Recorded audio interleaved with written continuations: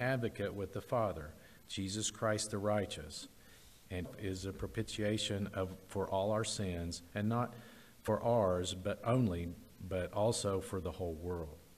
Guidelines of gratitude this morning is from Ephesians 4, verse 1. I, therefore, the prisoner of the Lord, beseech you to walk worthy of the calling with which you were called, with all lowliness and gentleness, with long-suffering, bearing with one another in love. Let's continue in our worship, and please stand. We can worship God as we sing together.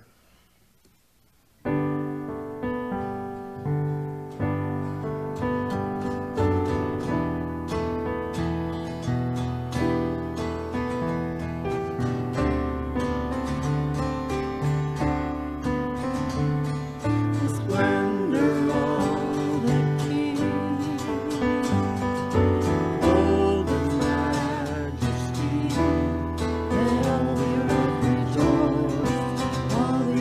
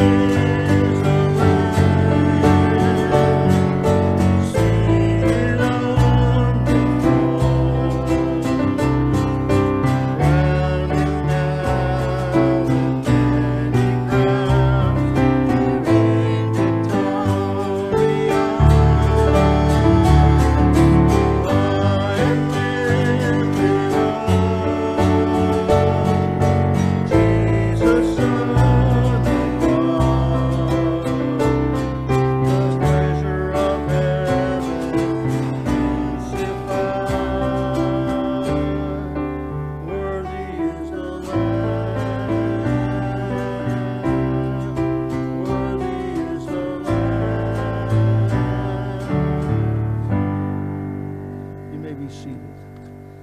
At this time, we'll receive our morning tithes and offerings. Steve, you want to share with us about God of grace and God of glory? God of Grace and God of Glory was written by Henry H. Fosdick in 1930. It was set to the tune composed in 1907 by John Hughes. The scriptural background for this hymn is Esther 4:14. Mordecai was responding to Queen Esther concerning Haman's plan to kill all the Jews. He said, "For if you remain silent at this time, relief and deliverance for the Jews will arise from another place, but you and your father's family will perish. And who knows but that you may have come to a royal position for such a time as this." Heavenly Father, I just want to thank you for this day and for the wonderful blessings you've given us. I praise you, Lord, for these folks who give out of their hearts because they love you and they give themselves also to you. Jesus, just bless their gifts for your glory. In your name we pray, Christ. Amen.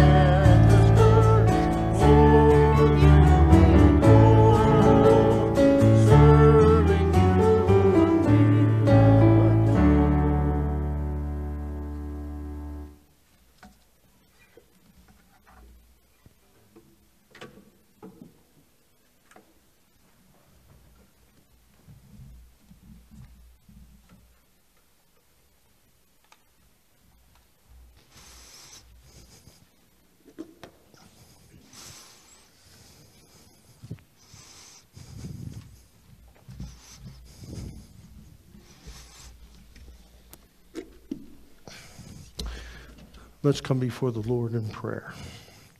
Heavenly Father, today we are so grateful we can come before you in this free country and to speak, Lord,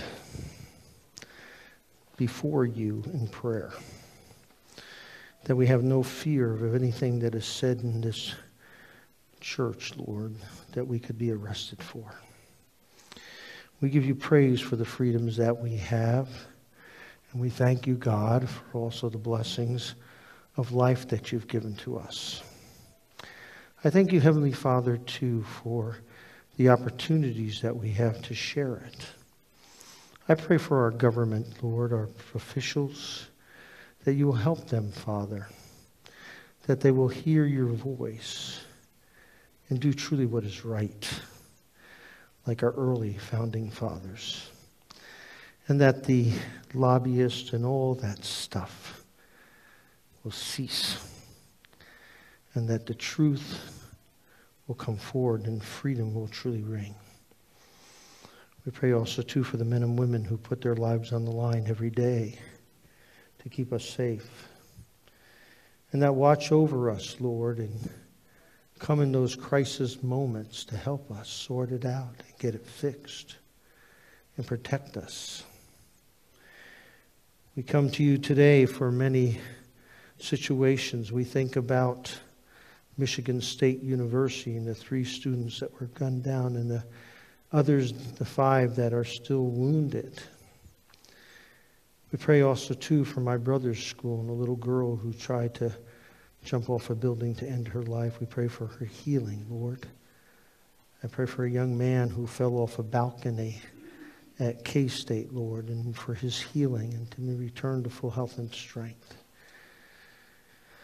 And Father, we bring to you too a gal by the name of Bree Wallace, 24 years old, who had a stroke.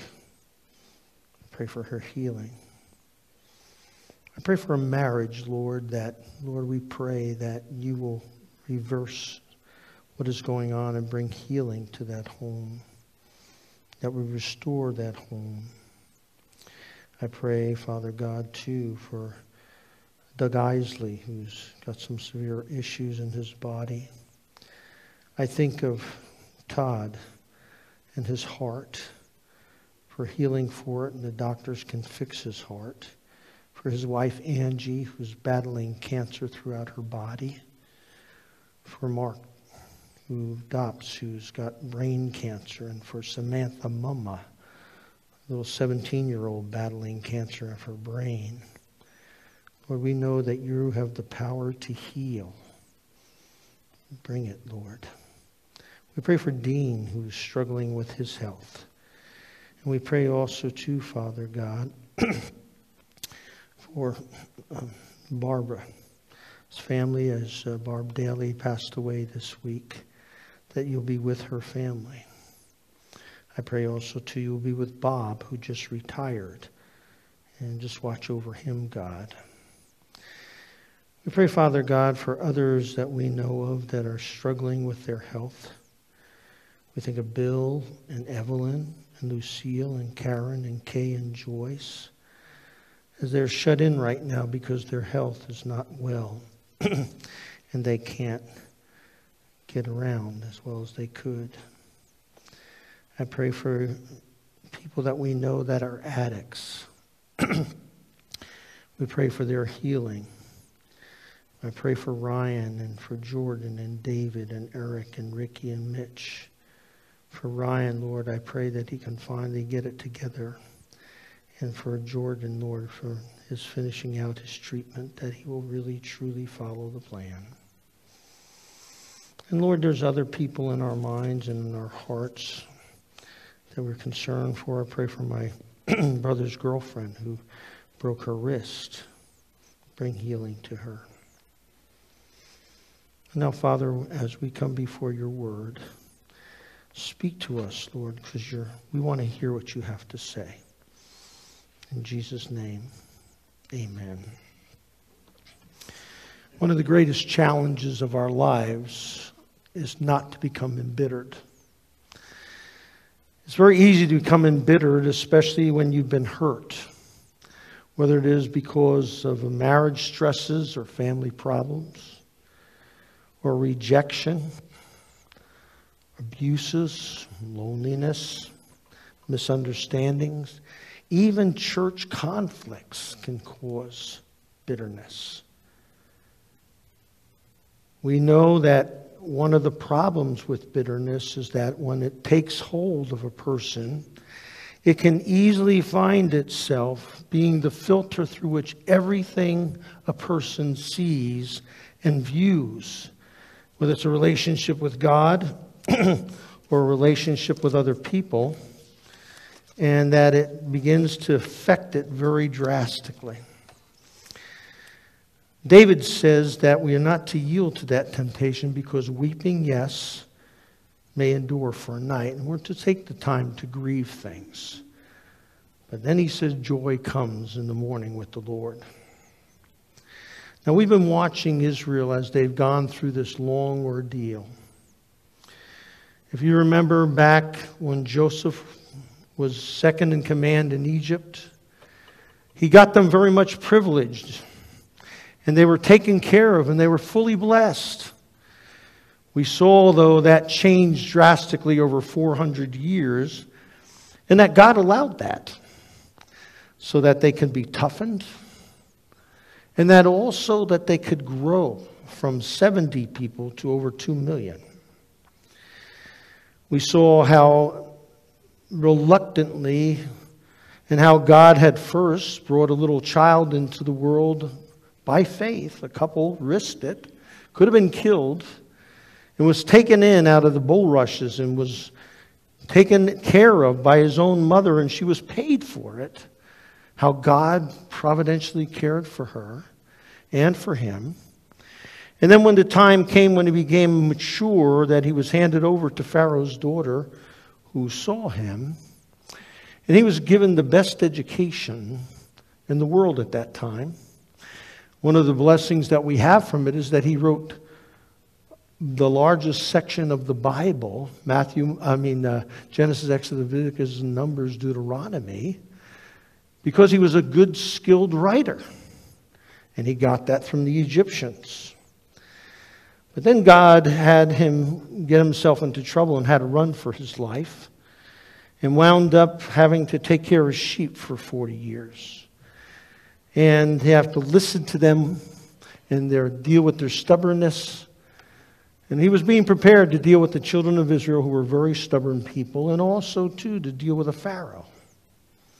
And then God called him back, and he was very reluctant to do that. He didn't want to do it, and yet the Bible says to us, even though he was appointed a helper, his brother Aaron, he really did most of the speaking to Pharaoh. And then when we came to last week, where God finally got the 10 plagues, and the 10th plague, the death of the firstborn son, and Pharaoh lost his own firstborn son, that he wound up releasing the children of Israel to go to Canaan. And we saw how God had set it up so that they wouldn't go along the side of the Mediterranean Sea, because they were going to have war and battles all the way up the sea. And that was the fastest way to get to Canaan. But they were going to go through the desert.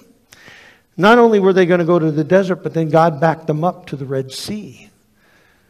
And here they saw, when Pharaoh changed his mind, he was coming at them, they panicked.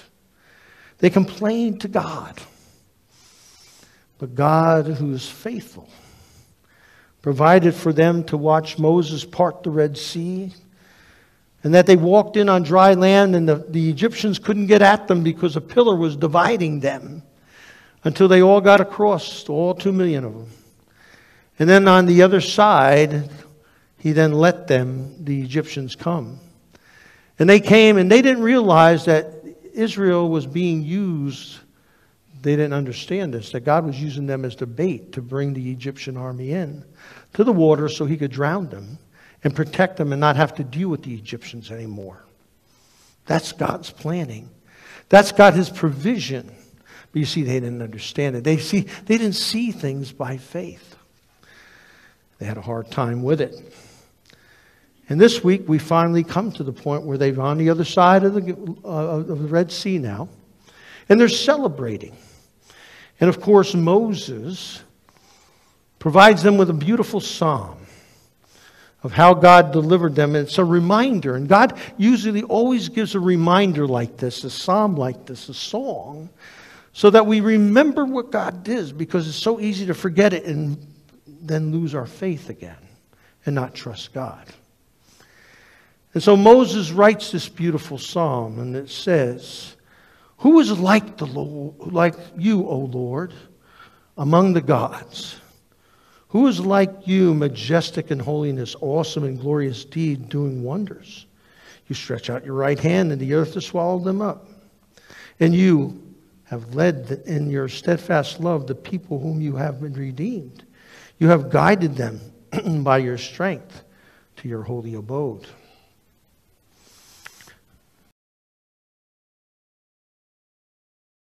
Moses realizes, and he's excited. He wants them to remember this wonderful gift that God has given, this miraculous thing. And we know everybody likes a winner. How many of us watched on TV as over 1 million people crowded Union Station this past week over the guys in red who won the Super Bowl? And everybody wants to attach themselves now to the winner. They like that. We want to be part of it. And that's okay. And they were celebrating. In fact, Miriam, Moses' sister, she was a prophetess, and she jumps on the bandwagon, and they celebrate with tambourines. And women went after her with tambourines and dancing, and they were celebrating a very big Jewish ritual that happens. If you ever want to go to a Jewish service, go on 37th Street at Helping Hands on Friday night, and you will see the women dance. They dance the song of what Miriam danced, of thanksgiving to God. And this is also seen in Psalm 90, I believe. Sing to the Lord, for he has triumphed gloriously. The horse and the rider has been thrown into the sea. And here we see the picture of God. Moses paints this beautiful picture of God and how great he is, and what a wonderful deliverer he is for you and for me. And the challenges that he allows us to get, but that he's always there by our side. And that he's a victor. He's a warrior. You know, it's interesting that the church for a while, back in the day, in the 60s and 70s, and almost up until about probably 15 years ago, hymn books were being written, and they were taking some hymns off, out of the hymn books. One of the hymns was Onward Christian Soldiers, because they felt that it was too militant. God was warlike. We don't want that kind of God. Well, let me tell you, I want God to be a warrior. I want him to fight for my battles. I want him, when the Bible says this in Ephesians chapter 6, that you and I are not fighting flesh and blood. We are fighting principalities and powers that the devil has set up in order to affect our lives. We are affected by culture. And he is using culture to destroy the church and the world. He's bringing things that should never be, that the Bible says should never be. And he has brought it into our culture. And we're seeing it day after day. The slush that is there. And we need a warrior God. And that's what Moses says. God's our warrior. He wins the battle for us. He gives us the strength to go into battle. And that we should be grateful. And the Song of the Sea that he's written is about the triumph victoriously God has provided Israel to win against the Egyptians. And that God is the warrior God, the great victor. And he's the guarantee of our salvation and Israel's salvation. And so here we have it. This beautiful picture of who God is and how he fights with us and for our battles. And Moses is very personal. He says, I and my, because he knows God is his Savior along with the rest of Israel. And that Miriam is dancing because she sees the victory that God has given. And all the people of Israel have jumped on the bandwagon. They're excited. And they should be. Because what God has delivered them from is surely wonderful. But there's always a glitch. God, the sovereign warrior, who blew down and brought the judgment on Egypt in his song, he also doesn't finish it. But you see what he does, and this is the beautiful part about this beautiful psalm. He just doesn't talk about the past. And that's one of the reasons why we keep our heads in the Word and we learn history and we see how God's provision has been for us as Americans, but also to look at the Israelite story. And he moves it from a past tense of what God did in the Red Sea, and now he moves into a future tense in verse 13. And that future tense is talking about when they're going to battle in Canaan. And when they're going to fight the battles that they're going to have to fight in order to take the land of Canaan. For Joshua to take over Jericho and to fight those battles and get the victory, it's the same God, and he wants to remind us that this God who gave us the victory and gave them the victory in the Red Sea is also going to be the victor that's going to give us the victory in our own lives every day against the battles that you and I have. The temptations, the sins, the culture that's trying to squash our faith. And to follow him. And to get the victory from him. And he uses a play on words. He uses this rock. He says that the Egyptians were defeated and they sank like rocks or stones in the water. And then he talks about the Canaanites in the future. Who are they going to be like stones, and they're going to be able to be victorious over them, and they're not going to be able to move against Israel. And that they show that God is the one who's victorious. And that He will promise us. His majestic holiness, His awesome glory, His power and wonders are shown to us through what has been done here. And Israel needs to remember that. Because you see, this isn't the only battle they're going to face. There's a future. And yet that song is to carry them through those difficult times. And one of the difficulties that slaves have is, as you know, they went through difficult times when they were slaves. How difficult is it when you're free to live? That's tough. How do we live as free? How does the person who comes and is an addict continue to live his life now that he's free from his addiction and not find himself going back to it? See, Moses wrote this. And God had inspired Moses to write it to inspire the people of God to realize that they need to depend on God and they can trust Him. And that they are to obey His law and they'll be victorious. He'll give them the strength. This psalm again is used later on, and the phrases are used from the psalm when Isaiah speaks about Assyria and Babylonians who had run over the Israelites and Judeans, and that He would provide the victory for those captives. That's what God does. And He frees us in our own lives as we battle the difficulties of our life. Think about some of the battles that you go through during the day. The challenges that you have. In your freedom, do you find you go back to some of the slave attitudes and ideas? Or are you truly free in Christ? The book of Revelation. This psalm is used in the book of Revelations about the deliverance of promising the deliverance of the tribulation of the saints that they're going through at the end of times. And we're free in Jesus Christ. No longer slaves to sin, but victorious. And how we can allow and not allow those circumstances, those situations, the difficulties that we're in now, not take us back and bring us back to the old ways, but dealing with it in the new light of Jesus Christ.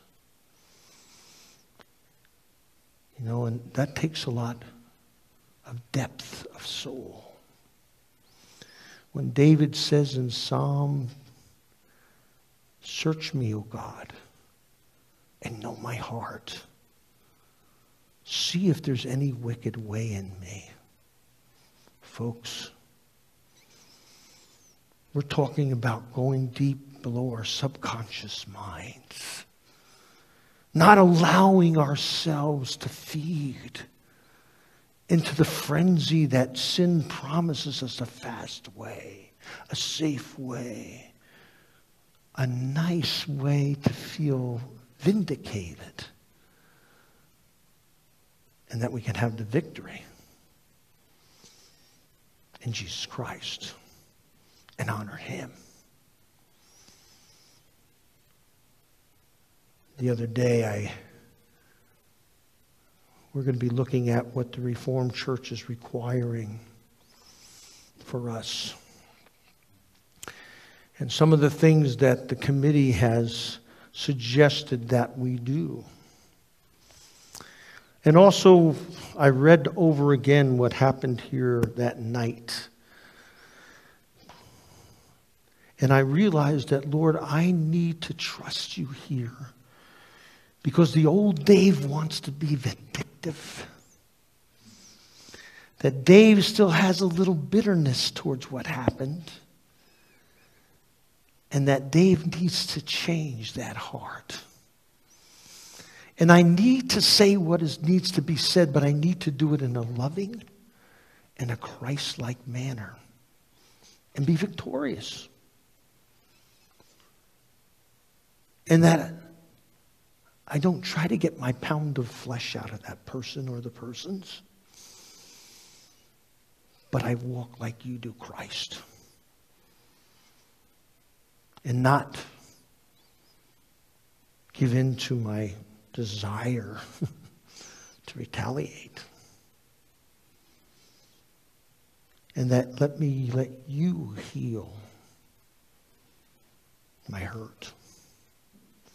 After giving myself 40 years, plus 8 years of education, 9 years of education, to have some things said about me that were not true. Lord, give me strength. And put on your love, Christ, in my heart, so that I can honor you, Christ, in this. And that the truth will come out. You see, God gives us those victories. But we need to depend on them. Those are the battles that we can't handle on ourselves. It has to be Christ who does it, and His Holy Spirit. You see, because even in the thrill of victory, there comes more trials.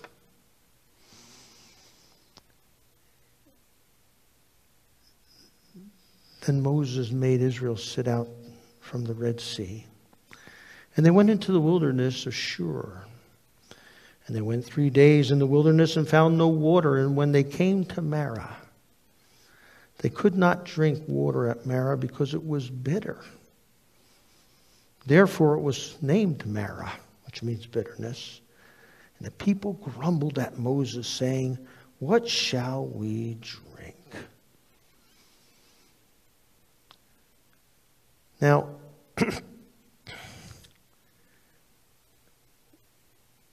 an American pastor by the name of Philip Brooks, who you probably know him by, I think, Little Town of Bethlehem, he wrote. But he once said, "Do not pray for easy lives, Christians. Pray to be strong men and women.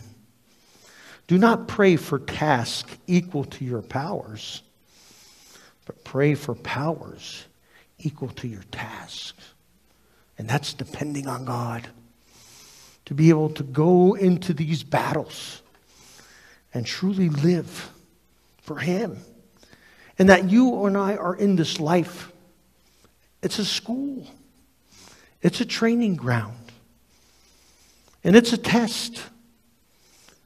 There are tests that will come all the time. And that we should expect trials.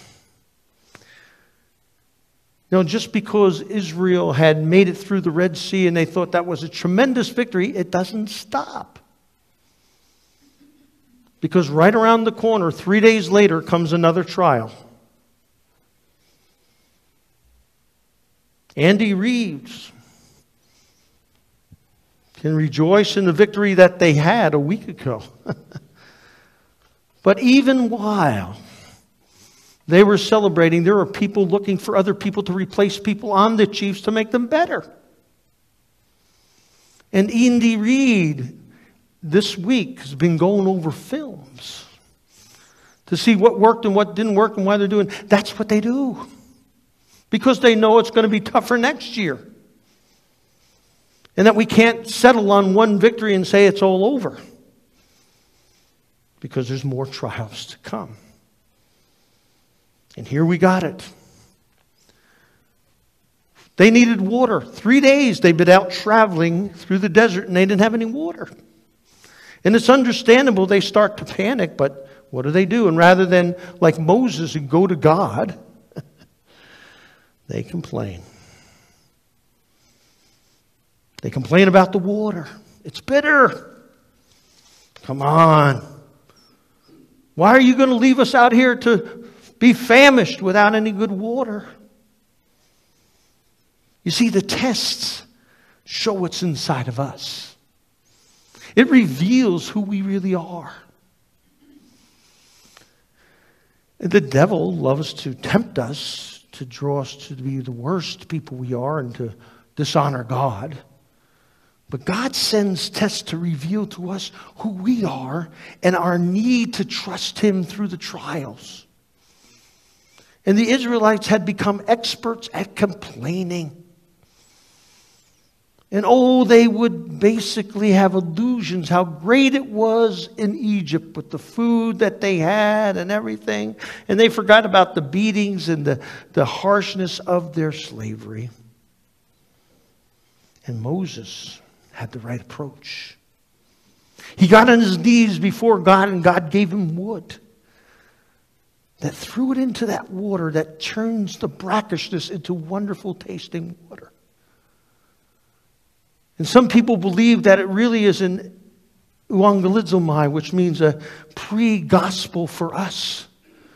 That in the bitternesses of life, the cross of Jesus Christ is there for us to take those bitternesses and that we trust Christ and be freed from the bitterness of life and to trust Him through whatever we're going through, and that He will lead us safely to the other side.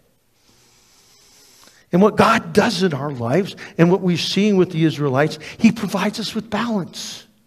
He gives us opportunities for pleasure and joys that we can experience. But He also gives us trials and temptations. Or trials and testings, not temptations, but testings. So that we can grow in our faith for Christ.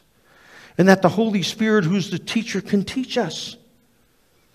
And that we can sometimes fall into these great problems and let them overtake us. Or can see them as opportunities to give God glory. And they're all part of God's plan to grow us. To grow us more like Jesus Christ, He says in Romans chapter 8, verse 29. And that when we murmur, we're failing the test. Difficulties will come in our lives. And we can be like the little boy who was sent to the closet every time he disobeyed and didn't want to do it his mother and father's way.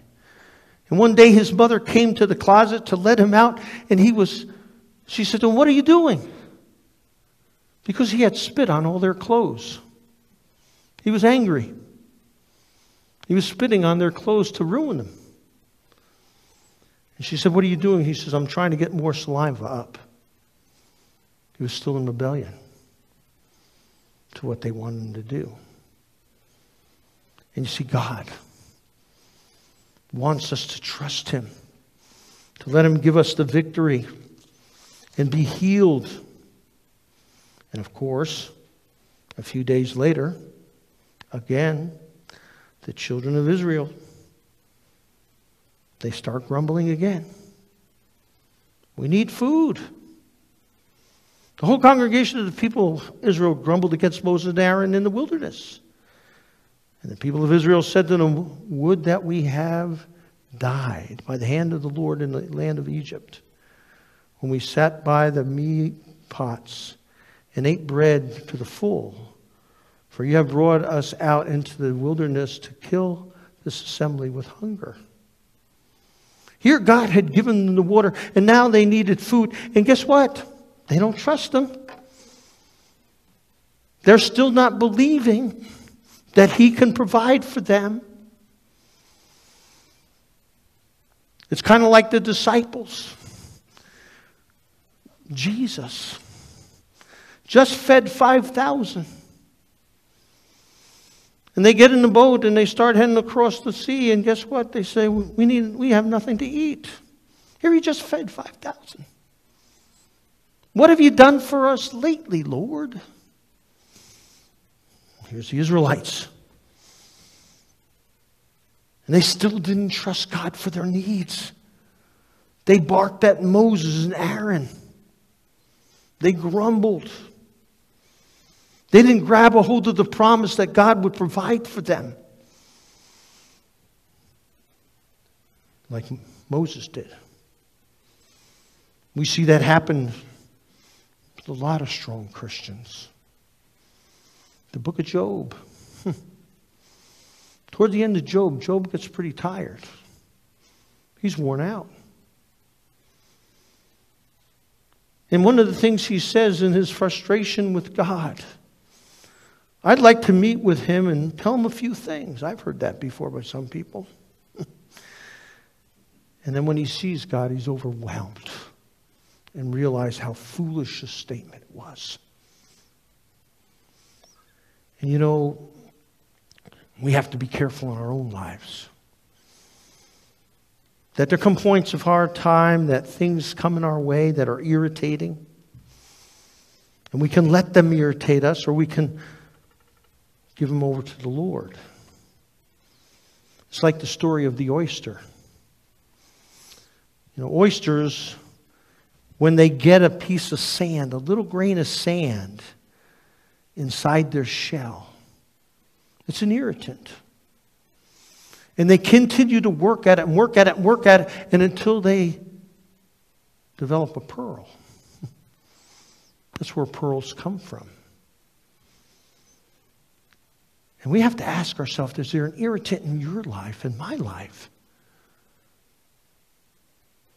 that I'm letting it irritate me to the point where I'm not developing a pearl? Is there a way, God, that I can develop that irritant or that irritating person or that irritating situation so that I can develop a pearl for you, God, that I can show you? Maybe God's put that irritant in your life for a purpose. I mean, the Israelites had irritating sand all through the desert. And the question comes, are we going to allow it to hurt us, make us angry, become bitter with God? Or are we going to let God work in us to change the situation? Jesus told us and promised us that in this world you will have tribulation.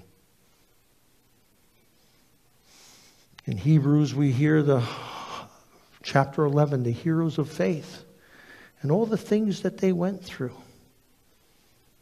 And yet, by faith, they overcame. The couple did a study called, and they called the book The Candles of Eminence. And they dealt with 300 people throughout history that were great and prominent people. And what they found is they had hard lives. Hard lives when they were young. In fact, 3/4 of them had trouble with poverty, grown up in poverty. 74 of the 85 writers of fiction, those peoples had tremendous psychological drama in their lives. There were people who had physical blindnesses and handicaps and deafness. But that didn't stop them. Dr. Norman Vincent Peale made a very funny statement one time. This is a reminder to all of us that the only people who do not have any problems are those that are in cemeteries. And that we don't allow the bitterness to grab a hold of us. And that we let God stay in control. In 1997, the U.S. government put together a task force for the Department of Transportation of building roads that would guide our cars and take us to where we wanted, and we wouldn't even have to worry about it.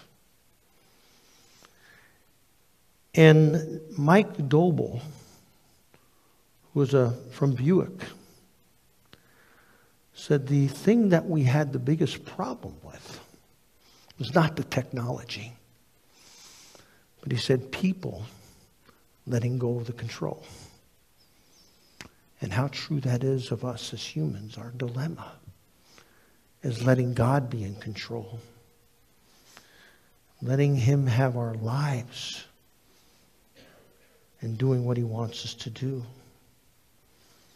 And this was Israel's problem with Egypt. Even after they left, He brought them so far. And the pattern in all of our lives is we see it with Israel. God makes the promise, And then he tests our faith in that promise. And then he looks for our obedience. And then he grants us the blessing. Am I willing to trust God? His promise. And will I be obedient to that? Will I stand the test? You know, the test shows what's inside of us. Whether or not we really trust God. When I was in schooling, and I didn't like testing at all. But how do you know what you know until you're tested for it? Students always grumble about a test. But that's the way we really know if we know our stuff. It needs to be tested and tried. We need to know where it's coming from in our hearts, in our lives. The quality and devotion that we have to God in Christ, is it really there? How do we know it's there? We can say it all we want. But it doesn't mean that it's there. There was a young officer by the name of Lieutenant Blanford in World War II who started receiving letters from a woman who was very encouraging. And he shared with her in these letters back and forth. And she got the idea from a friend that they went down to the local Veterans Administration and got a hold of some of the soldiers, and they wrote encouraging notes to them every week. They felt they could do something for the war. And so what they did is they wrote these letters. He shared how scared he was. But she said how brave he was and encouraged him and said that God was with him as he walked through the valley of the shadow of death in the battles that he was in. And one day, he's looking forward to the day when he was going to be released from the military. And he wrote her and said, I'm coming back home and I would like to meet you. Is there a place that we can meet? That I can express my gratitude and take you out to dinner? And she said, well, sure. And so they set the date. And that day he was looking forward to it. Because her heart had so pulled him in. He didn't even know what she looked at. She never sent a picture. He didn't know what she looked like. And they were to meet, and she was to have a rose in her hand when they met at this restaurant. And he was standing outside the restaurant waiting. And as he was standing at the front of the restaurant, this beautiful woman comes walking by. But she's got a yellow flower on. And she was gorgeous. But he knew that wasn't the woman. And then, about 40 feet behind her is coming this lady who was about 30 years older than him and was gray and broken down and hardly moving too fast towards him, but had a rose in her hand. And he saw her coming, and his heart kind of slumped because he was hoping that this girl that he would be with was pretty like that one that passed by. And maybe, just maybe, they could have a relationship because she had such a beautiful heart. And as the woman approached, he said to her, "Ma'am, I'm Lieutenant Blanford, and you must be Miss Maynell." She smiled and said no. He said, but I want to take you to dinner. And that was our agreement. She smiled at him. And she said, no, I'm not Miss Maynell. She's the beautiful lady that just passed you. And she wanted to see if you were willing, no matter what I look like, to take me out to dinner. She said it was a test. And you passed the test. Because you were willing to ask me out for dinner. And she waved to the woman and gave her the thumbs up. And he went in and had supper with that woman. Because it showed that he truly was a genuine person. That's what God's doing with us. He wants to see our genuine love to him as he proves his faithfulness to us. And that we don't throw in the towel, but we don't give up, but we trust him. And you see, that's what happened with Israel. God wanted her to pick up, and he provided her with food, but it was on special terms. And it all depended on obedience. And they were not obedient. There were some of them who said, well, I'll collect today and tomorrow so I don't have to come out here tomorrow. And they didn't listen. God said, pick it up in the morning, the bread, and in the evening you pick up the meat, the quail. And some of them didn't obey. And then they wonder why the next day when they went to go get it, it was moldy, mildewy, stenching, because they weren't obedient. They weren't willing to trust God at his word. And it teaches us here that we need to trust Christ and feed on his word. And that part of the journey is that the Lord said to us, behold, I am the rain bread from heaven, and the people shall gather the portion of the day every day, that I might test them, whether they will walk in the law or not. And that as soon as Aaron spoke, the whole congregation of the people of Israel looked toward the wilderness. And behold, the glory of the Lord appeared to them in a cloud. I've heard the grumbling of the people. At twilight the meal, they shall eat meat, and in the morning they shall be filled with bread. Then you shall know that I am the Lord your God. He wanted them to trust him. And even then, they couldn't obey right away. They need to be taught another lesson. And we see that here in the Word today. That every day we need to feed on and get the nourishment we need for the day from God's Word. Because tomorrow or the next day, this what we hear here today is not going to feed us and help us by the time Thursday comes around. We're going to be beat up by the world. And God knew that with the children of Israel, and he wanted them to learn how to daily get fed from God. And we need to be fed by God every day. Because the world will bring all kinds of stuff at us. And God knows the rhythm that we have in our lives. And that we need rest. That's why he provided the Sabbath as a day for us to rest and refresh ourselves in Christ. And that obedience to him is dramatic. And the Bible here then tells us that we need to stand and trust him. Even with the immediate pleasures that the world comes to bring us, that we choose for the eternal blessings. Yes, there's nothing wrong with having pleasures and enjoying life, but we need to continue to trust him through those also. How many people have you seen destroy their lives because they've gone for immediate pleasures? Marriages that get destroyed.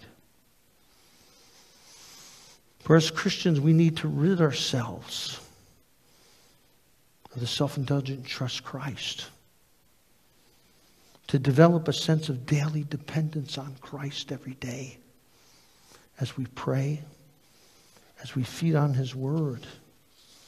In fact, the Bible tells us that that bread that was sent was from heaven. The angels provided it for the children of Israel. And they still didn't obey God right away. And yet God proved his faithfulness. He stood the test. Now each one of us have our tests every day. If you find yourself trusting God, the Bible is full of God's faithfulness. Are you willing to trust him? I don't know what God has in store for our country. In fact, I'm very fearful for it. A lot of people talk about the end of times, but I'm not so sure it'll be the end of times. It might be the end for America. That's what scares me. And how will we do as Christians? Will we have the faith in God to deliver us and strengthen us and get us through? We know the story of Esther. She was put on the block. We know the stories of some of the great heroes of our time. Some of you may not know the story, and I want to encourage you, if you want to read a very powerful book, because half of the book is a commentary of the book of Matthew about persecution and how Dietrich Bonhoeffer writes the commentary about Matthew and what they were going through as Christians. And then the book has Bonhoeffer's own history of what he did and other pastors like him, where some churches in Germany, when they heard the Nazis bringing a train to fill up for coal and water at the train stations, and they heard the Jews crying, they sang their hymns louder.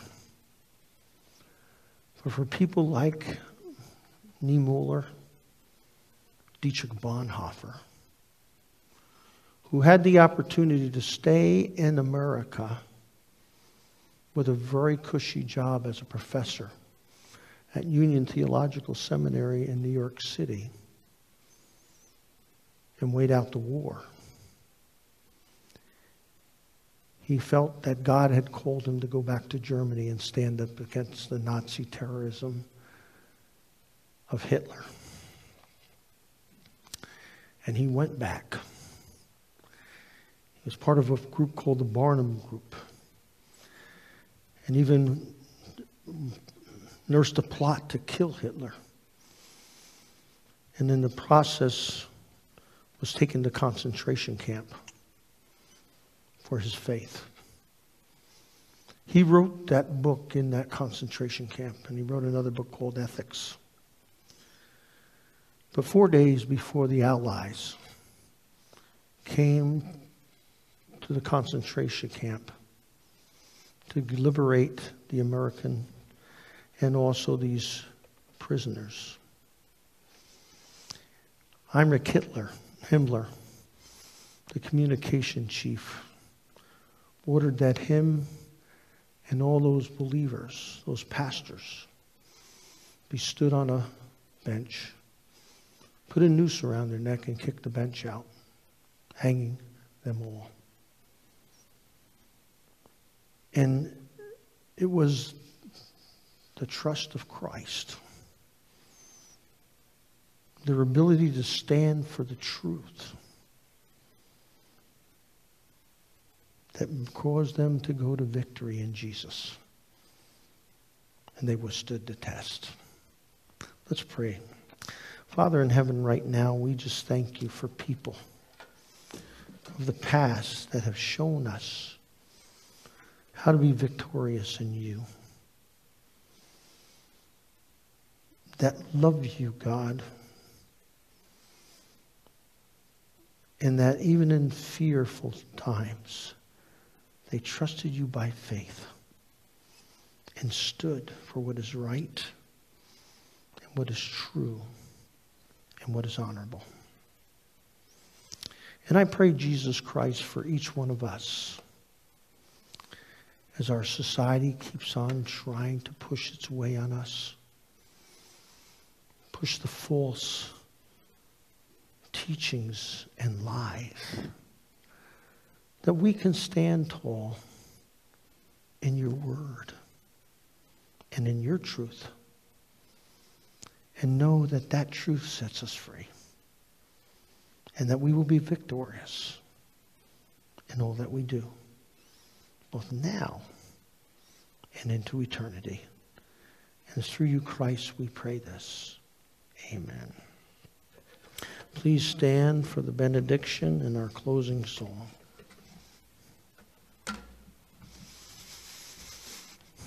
Now the God who caused the light to come out of darkness, shine in your hearts to bring his glory and honor through the truth that you share. Amen.